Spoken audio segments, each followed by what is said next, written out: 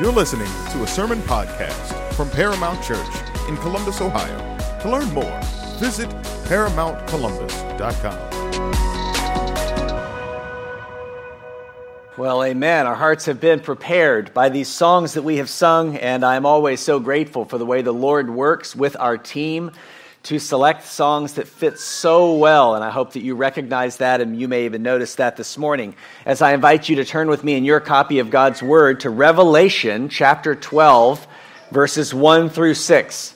Revelation chapter 12, verses 1 through 6. Yes, we are entering back into this extended preaching series, which we have been in for most of the year, with the exception of the last month or so, as we considered how and why we love the Bible and gained so much help and strength, spiritual strength from that series of sermons. Now we resume our preaching through the book of Revelation, and we are here in chapter 12. If you want to use one of the Black Pew Bibles, you can find that, of course, almost at the very end of the Bible on page 195. Page 195.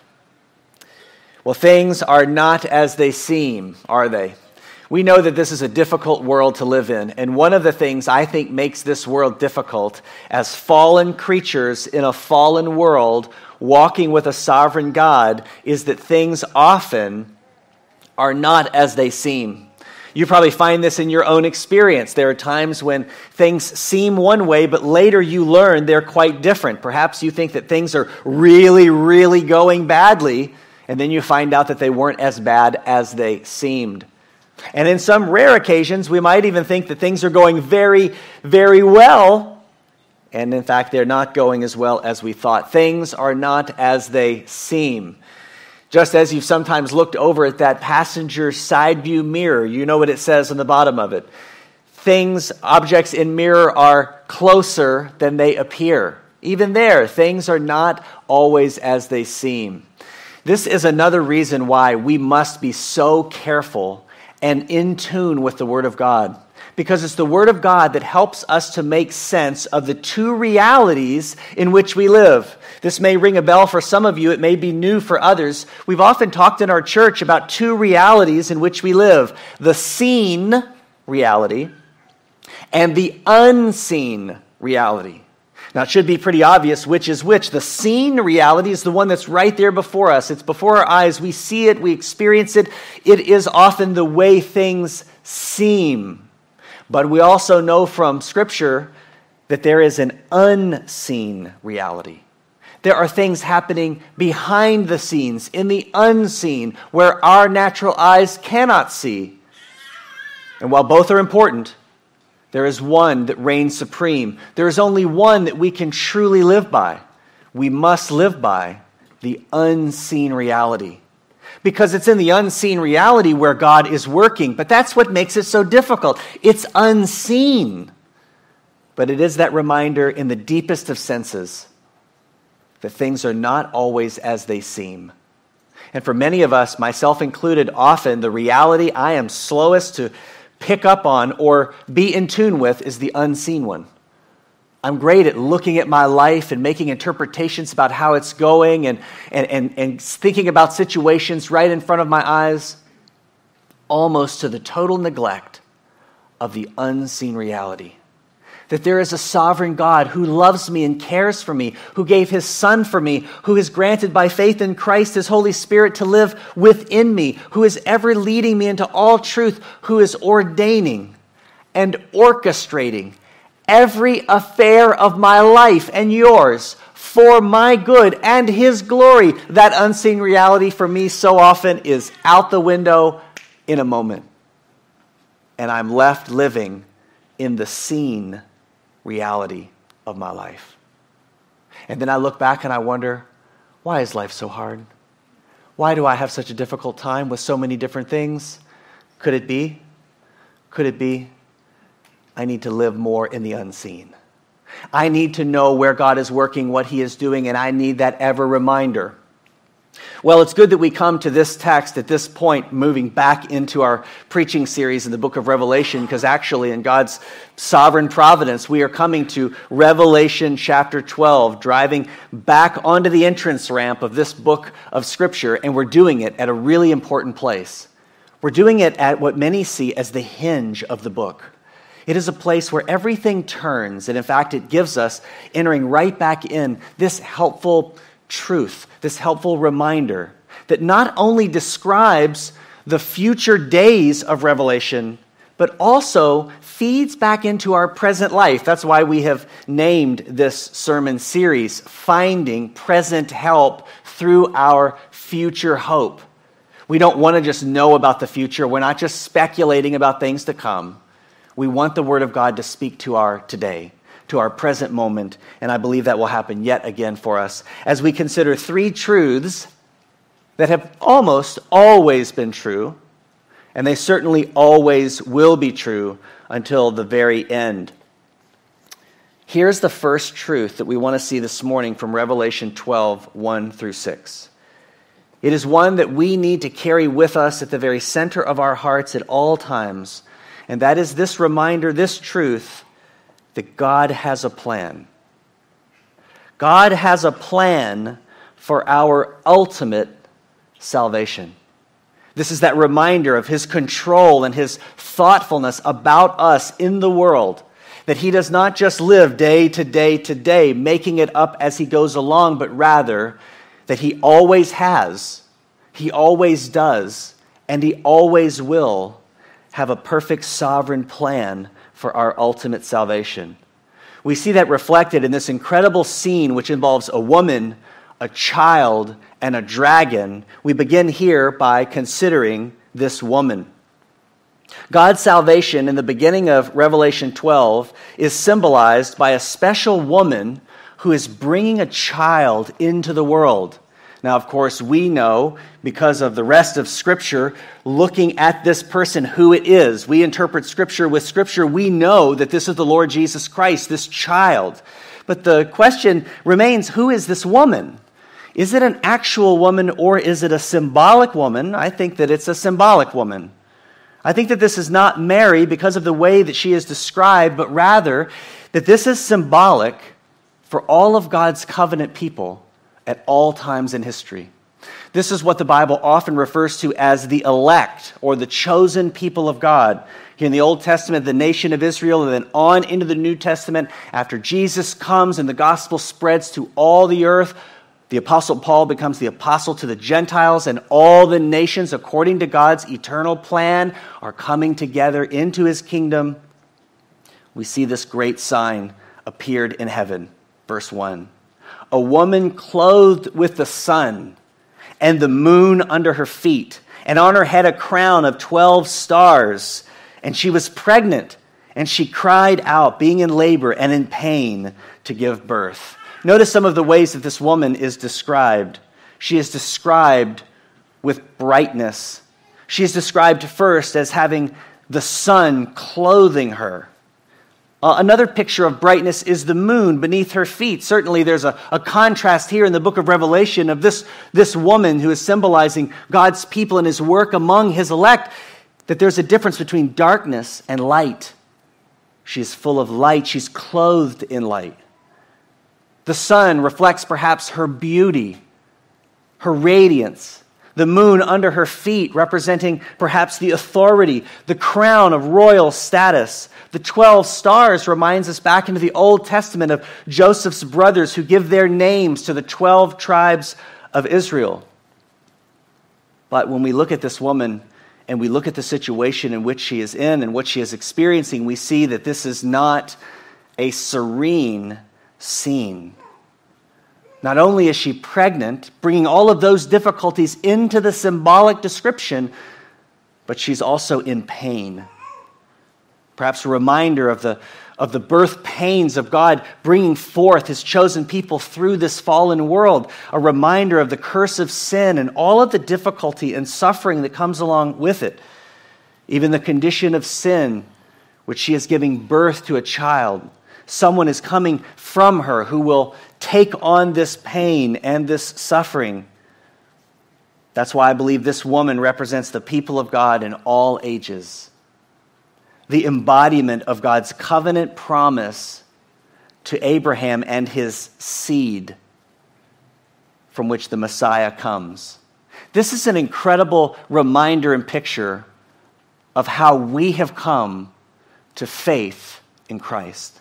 It's a reminder of how we have come into God's covenant family, because it's looking back again to the covenant promises that God made to Abraham, someone that he called from Ur of the Chaldees, who was a pagan, and he called and made a covenant with him that wasn't a two-way covenant. It was a one-way covenant in which God would provide all of the conditions so that Abraham would have the promise. No matter what happened, God was going to ensure that this covenant was going to come to fruition.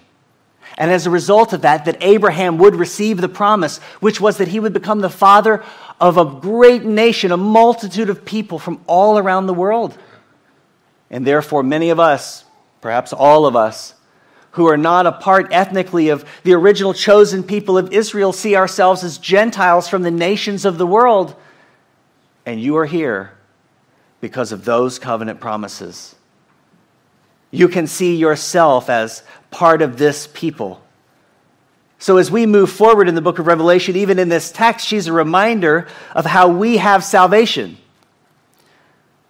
And we have salvation because of an interesting word the Bible uses, and it's the word grafted in. That we as people from the nations of the world have been grafted into the chosen people of Israel by God's grace alone, through faith in Christ alone. This is a beautiful picture for us to remember. This is a moment for us to celebrate who we are and how we have come here. You know, right now in our world, there are many important things happening. One was the recent overturning of Roe.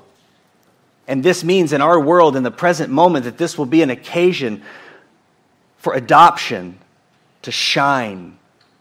Our world is going to have an incredible number of people coming into the world who need care, who need adoption. And we as Christians who look at our Bibles know that we are people of all people who ought to understand adoption. Because that is how we have come in to God's chosen people. We have been adopted. This is a beautiful reality that we know as Christians because we have been grafted in. Remember what Paul said in this little part of Romans 11:18. He said, remember that it's not you who supports the root, but the root supports you. He was talking to people who may feel as though they were arrogant, as though they had been set apart in a way that others had not. And rather, he reminded them, in particular, if they were exalting themselves over the nation of Israel, God's chosen people in the Old Testament, he reminded them, you have been grafted in. The root is supporting you. You have become part of this chosen people by grace, through faith. And therefore, as we see this woman writhing in the pains of labor. In fact, she's over and over again crying out. We ought to be reminded of how we have come into this covenant family of God. We have come in by grace and been grafted in. So the first use of this text for our present day lives, I think, is for us very simply to recall that by faith, we belong to this woman. We belong to the people who this woman symbolizes, the chosen people of God in history. And therefore, the more that we recall that by faith, the more that we remember who we are, where we have come from, and how we have become part of this great kingdom that God is building, the more that our hearts ought to be refreshed, knowing that we belong to the chosen people of God, not arrogantly, not because of anything that we have done, not because of our own righteousness, not because we kept all the laws, or we were smart enough to make the right decisions, or we were clever enough to pray the right prayers, but rather that God, by His grace, has been merciful to us and has called us to Himself into His covenant family. And there is here, though, a serious implication that we see unfold in the very next verses. In verses 3 and 4, we see a truth that we often recognize in this world playing out in a very spiritual and profound way.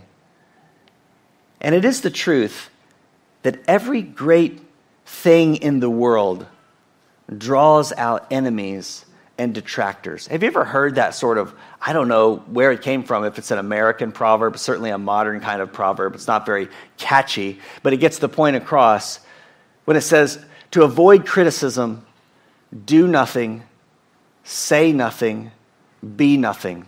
Have you ever heard that?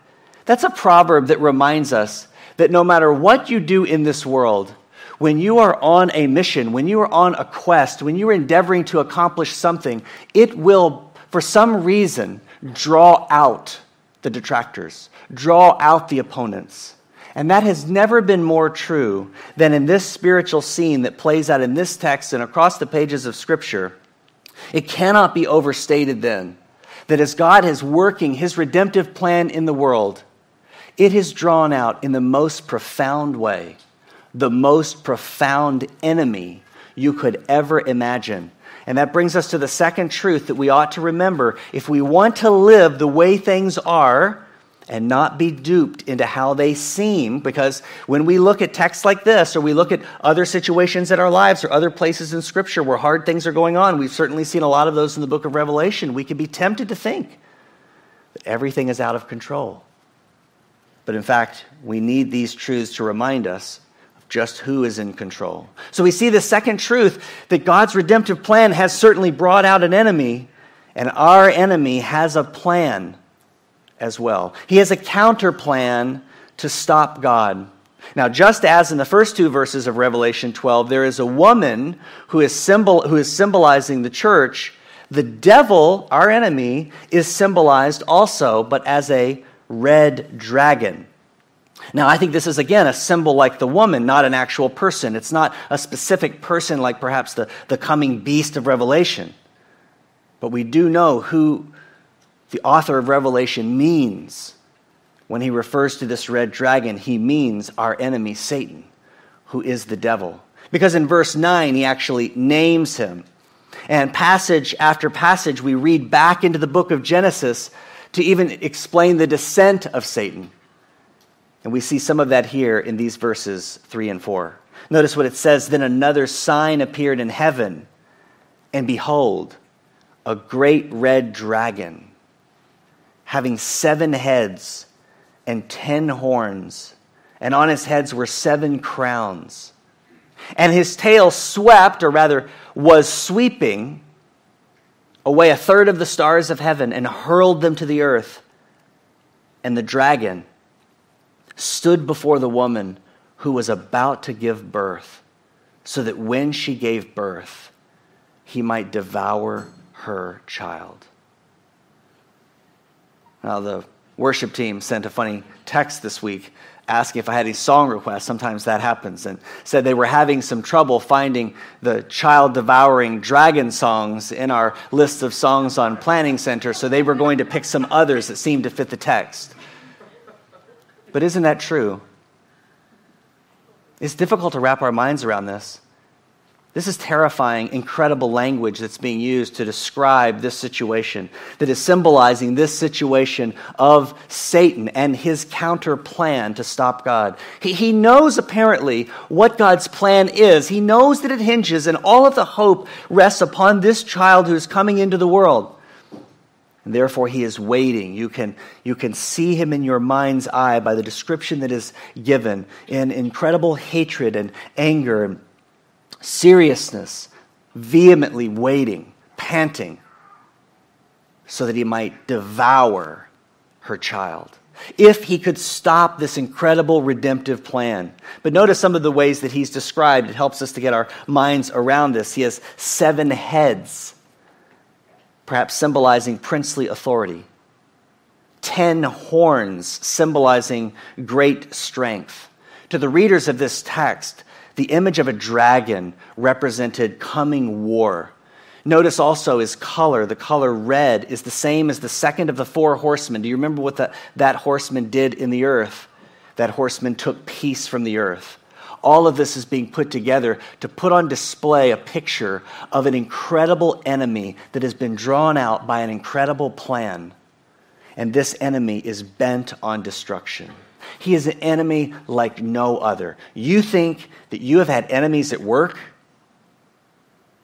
You think that you have had enemies in your neighborhood or in your family? You think you have had enemies in the government? You think you have enemies around the world? You have no enemy. I have no enemy like this. This is the ultimate enemy. Listen to what one commentator said about this enemy and what he does. It says he tried to convince us that we're not Christians, thus robbing us of the assurance of our faith. He has the crowns and the horns and dominates the whole earth. He is at work around us everywhere, in our homes, in our schools, offices, our work sites, in governments throughout the nations. We need to see what a massive foe Satan really is. He is the dragon, the serpent, the devil, the accuser of the brethren. I thought it could be helpful as we're gathering this picture of this enemy as a counterplan to stop God, just to be reminded of what the Word of God says about him in a few other places. Some of those key terms or descriptions that are used, one that you just heard, accuser of the brethren, that comes up just not far away from where we are now in Revelation 12. In verse 10 it says, "Now the salvation and the power and the kingdom of our God and the authority of his Christ have come, for the accuser of our brothers and sisters has been thrown down, the one who accuses them before God night and day." The devil is the accuser of the brethren. Isn't that interesting? Isn't it interesting the way that he works before God to constantly accuse us as though God's grace is not enough, as though still there is some penalty that we owe, thus minimizing and detracting from the perfect salvation that Christ has provided for his people. He is the accuser of the brethren. Now keep these in mind, not just for the sake of understanding this text and others, but keep it in mind for understanding your life. Because just as you, by faith in Christ, belong to this woman, the covenant people of God, from whom the Messiah has come into the world to redeem us and people from every nation, he is your enemy. And the Bible is giving you hints or directions about how he intends to deal with you. He intends to be your accuser. But not only that, he intends to be your tempter, as the Bible says. Listen to what Paul says in 1 Thessalonians 3:5. "For this reason, when I could no longer endure it, I also sent to find out about your faith, for fear that the tempter might have tempted you, and our labor would be for nothing." The Apostle Paul took this tempting power of the devil quite seriously. He was concerned that all of their ministry and work could have been for nothing. Why? Because the devil had tempted the people, tempted them to leave the truth, tempted them to direct their eyes away from God and onto themselves, and a myriad of other temptations. And not only that, he's the accuser of the brethren, he's the tempter, he's also a liar and a murderer. The Bible uses such plain, vibrant language to communicate to us the nature of our enemy, and this is on purpose. Listen to John 8:44. "You are of your father, the devil, and you want to do the desires of your father. He was a murderer from the beginning and does not stand in the truth because there is no truth in him. Whenever he tells a lie, he speaks from his own nature, because he is a liar and the father of lies." This should put us on a kind of guard against our enemy, the devil, to be aware of his wiles and his temptations and his lies and his murderous heart as the accuser of the brethren. Why? Because he doesn't wish to work woe some people out in the world. He wishes to work woe you. He wants to take you. He wants to defeat you. He wants to pull you away from Christ if possibly he could. If he could undo God's electing work in your heart and the gift of faith that he has granted to you, and the Holy Spirit who is the deposit of your faith, who seals you for the day of redemption, he would do it in a moment. And he would do it with a smile on his face. But because he can't, he will keep working in every way that he can. And therefore, the Word of God wants us to be aware and wants us to know the truth so that we can stand against his schemes. Things are not as they seem. Seems to me that things are not as they seem in a major way, even when it comes to the devil. You know, if I had not given you this description of the devil, and I had asked you to think about the devil in your mind or the picture that you have, it's most likely that you would draw to mind the picture that I have of the devil. He's kind of a scrawny guy. He's got long arms and legs. He's painted red. He's got 2 horns. He's got kind of an ugly, mangled face, but he's got a red cape that kind of flows off of his back and a tail sticking out and a pitchfork in his hand. That's the picture. Now, that picture certainly doesn't line up to what we read about in Scripture. In fact, I think that if you take those 2 pictures, they are nothing like each other. They're nothing like each other, other than maybe the color and a couple of horns. One has been dumbed down. One has been weakened. One has been sensationalized. Things are not as they seem. It would seem that the devil is like that. Yes, sort of disturbing, but really not a big deal. More like a Halloween costume. Where do you think that idea came from? I wonder. Did it come from him? The Bible also says that he masquerades as an angel of light. He and his work would be perfectly happy to appear peaceful and innocent and harmless, even helpful, so that he might delude you, trick you. He has no shame in dressing up like his opposite in order for you to fall in with him. Think about all of the other ways that this happens in our world around the devil, how little he is of concern, how much he is minimized, how little the world even goes about recognizing that the things that the world naturally does flow out of their father, the devil, who was our father before we came to Christ. Think about the way we talk about food. One of my favorite foods, deviled eggs. That's the kind of thing that we have done with the idea of the devil. A little egg, soft, spicy. That's all the devil is. He's just a little egg, soft and spicy. No worries about that. But things are not as they seem, are they? He is a killer. But also, as one theologian noted, he knows that every time the gospel is preached, death is near. So he must try to defeat the woman's child, and that is his desire. There he is, waiting, so that at the very first opportune moment he might devour her child. The second use or application of our text this morning is simply this: we really better be sober-minded. In those moments when we are running in a direction clearly contrary to Scripture and making all kinds of excuses for why it's right and why it's good, be sober-minded. Because it's not the Lord who says that it's right. It's the devil who says that. It's temptation. It's our own fallen, sinful hearts that say that. And therefore we ought to be sober-minded. When we are doubting the salvation God has provided for us in Christ, that is not the voice of God, is it? It is the voice of the devil. It's the voice of our own fallen hearts, still crying out against the good news of Christ. Be sober-minded. Be careful. Be on guard. It's the continual refrain of Scripture. But Scripture does not say be obsessed. Scripture does not say to be consumed.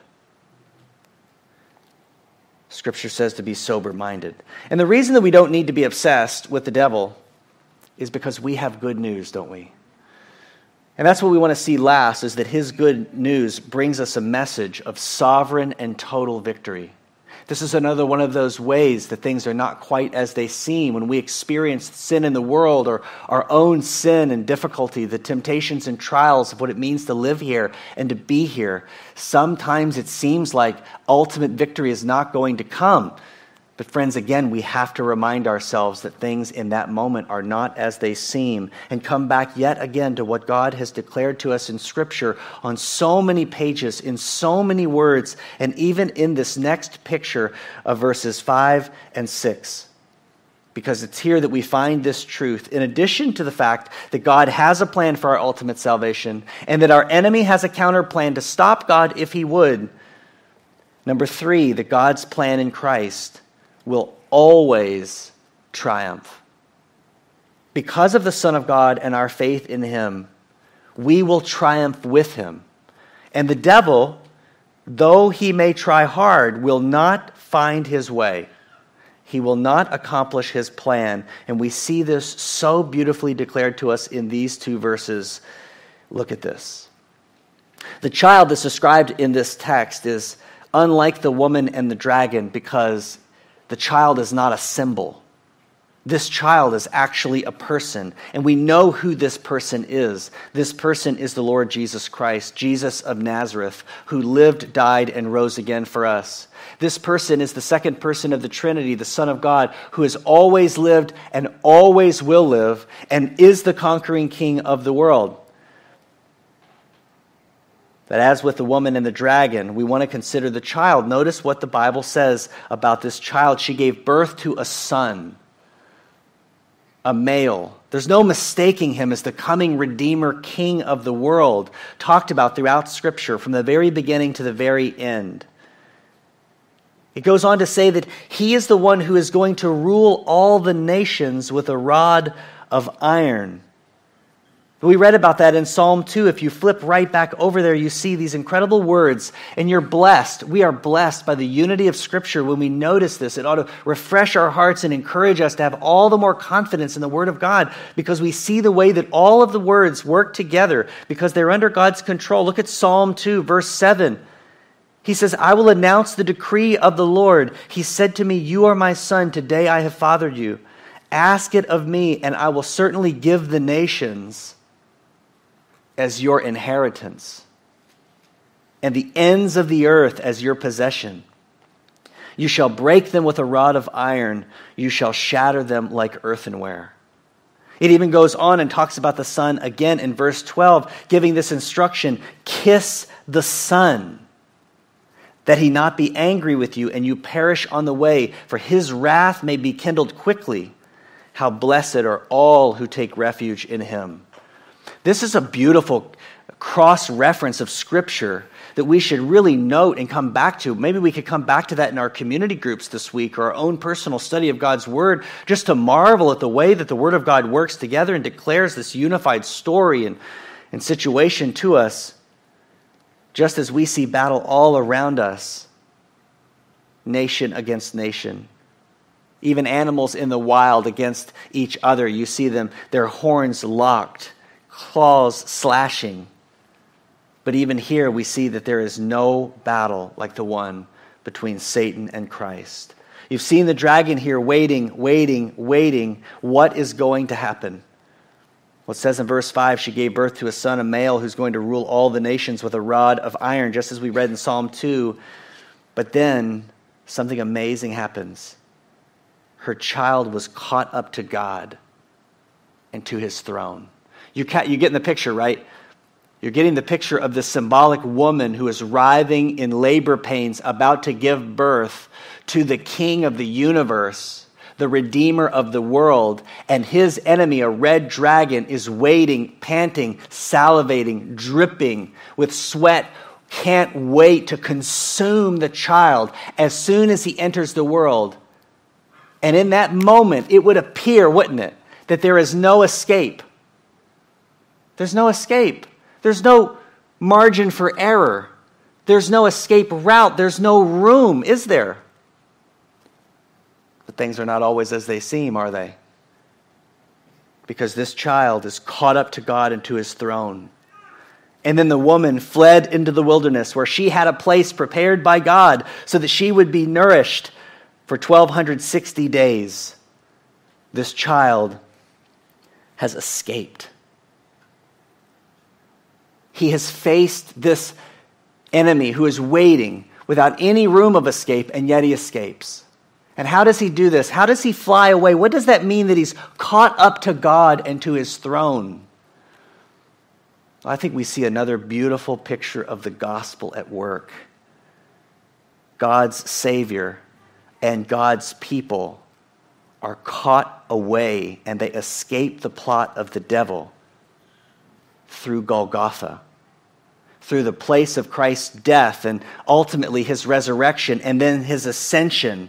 Jesus defeats the gospel with what? Jesus defeats the gospel with what? Jesus defeats the devil. I think I said gospel. Geez, so that's a hint. Okay. Let's rewind that. Scratch that. Jesus defeats the devil with what? With the gospel. How did you know that? Man. Seriously, though. Jesus defeats the devil with the gospel. With his life and his death and his resurrection, he defeats the devil by the very thing that saved you and me from the domain of darkness and transferred us to the kingdom of his beloved Son. He defeats the devil by the very same message, the very same work that took us from being children of the devil. I know that's sensational, hard language to take on ourselves. That's what the Bible says, children of the devil. And then to be adopted by him and grafted into his covenant family in Christ by the gospel. Why are we trying so hard in so many ways to make the gospel paramount? Because it is. It's even the way that Jesus has defeated the devil. How are we then to overcome or stand against the works of the devil in this world? This is the reason that Jesus came. You know that in 1 John 3:8, the Son of God appeared for this purpose, to destroy the works of the devil, and yet the works of the devil continue on and on. You're seeing them on the news, you're seeing them in your home, you're seeing them in yourself. So how does he intend to defeat them? The same way with the gospel. This is how we defeat the devil's work. How we are assured when he accuses us, the brethren. It's the gospel. It's the ongoing reminder and reflection upon what Jesus Christ has done for us and all that he has become to us because of his life, death, and resurrection. How are we to resist and overcome temptation? It is by the gospel. How are we to walk in the truth despite his lies and his murderous intentions? It's all through the gospel. Therefore, we all need this continual refrain and reminder in our lives that we ought to do everything for the sake of the gospel. This final application, then, is that we ought to make the gospel our ultimate weapon in the spiritual battle against the world, the flesh, and the devil. Now, I know that you and I are tempted all the time to pick up other weapons. You and I pick up other weapons to use against our enemies. Things are not as they seem. We think that this person or this party or this problem is our ultimate enemy. But things are not as they seem. We know who our ultimate enemy is. We know that we do not battle against flesh and blood. But in the same way, we think that there's some other weapon. We think that we should pick up something else in life in order to go after this pseudo-enemy. Not only missing the enemy, but using the wrong weapon. Therefore, we want to be reminding each other and reminding ourselves that the good news of Jesus Christ is our ultimate weapon. It's our ultimate weapon against sin in our own hearts. It's our ultimate weapon against the world, which is not a destructive weapon. It's a redeeming weapon.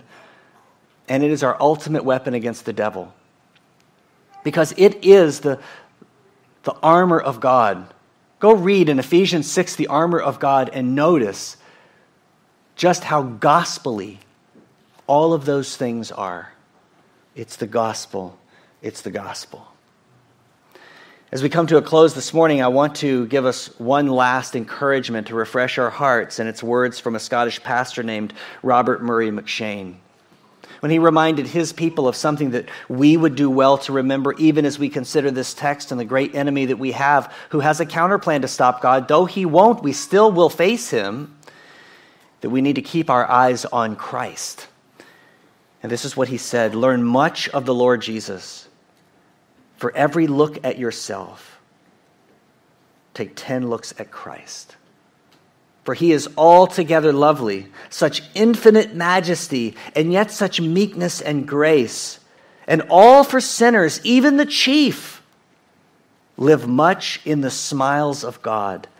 Bask in his beams. Feel his all-seeing eye settled on you in love, and repose in his almighty arms. Let your soul be filled with a heart-ravishing sense of the sweetness and excellency of Christ and all that is in him.